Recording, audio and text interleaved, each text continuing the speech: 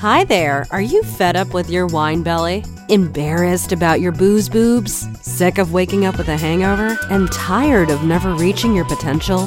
Welcome to Sober Sassy Life, the podcast for women who are looking for more out of life than the evening rendezvous with the Chardonnay. Let's banish the wine witch for good. Here's your host, Jackie Elliott.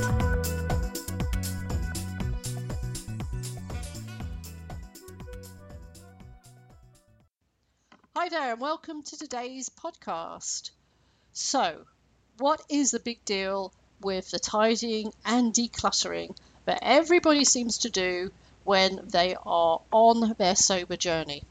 Because if you read lots of the wonderful sober blogs out there, as I have done right from the start of when I quit drinking, I am struck by how many times the subject of decluttering comes up.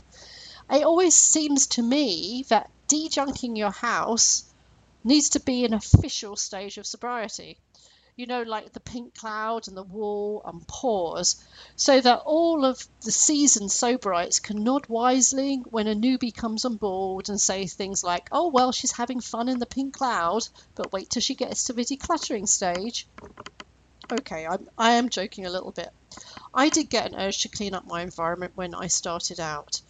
In the very first week, I think, I cleaned up every empty bottle and can and took them to the recycling and swore that it would be the very, very last time that I experienced that particular embarrassment. You know, arriving there with bags of empties or a truckload and trying to cover it up with the staff at the recycling plant by saying things like, oh, we just picked up the neighbour's recycling too as a favour, and knowing full well that they've heard that line lots and lots of times before. Now I don't mind going because all I've got is club soda cans, which makes me feel very smug. But cleaning and decluttering, apart from the recycling, I thought was just a natural reaction when I took my wine goggles off and first of all realised what a huge mess I was living in, because after all I had really been doing the very bare minimum of everything, including housekeeping, for a very, very long time. So I did start to clean up the odd drawer or cupboard, and of course it was the ideal distraction when wine o'clock would swing round. So I'd just focus on folding stuff and sorting stuff out and filling garbage bags. I mean, honestly, I found towels that I never knew that I had. On a more psychological level, I thought that it was all about control and discipline and getting over my procrastination and being more productive. I mean, after all, if I couldn't control my drinking, didn't I need to find another way to feel in control of my life? And an almost instant way to feel that is to take control over my environment, right? But I realised that it's so much more than that. As I've moved forward, I know that being sober is really not anything to do with self-control or discipline or willpower. Sobriety is all about freedom.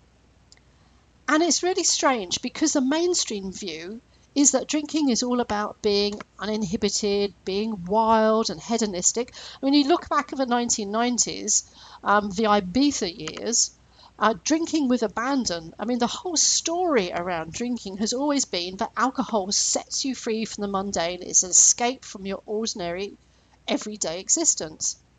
But that's not true. As we've discovered, alcohol traps us and it shrinks our world and exerts control over our lives. So when we emerge and we throw the alcoholic shackles off, we are really desperate for freedom, and we find it in the most extraordinary places, like cleaning out the linen cupboard. Because when we start to declutter, we move the things from our life that no longer serve us, just as alcohol no longer serves us, so does the literal baggage that weighs us down.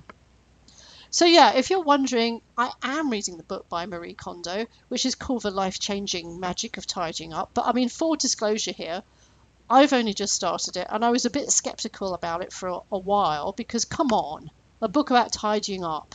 I mean, a book about sorting out my knicker drawer, seriously.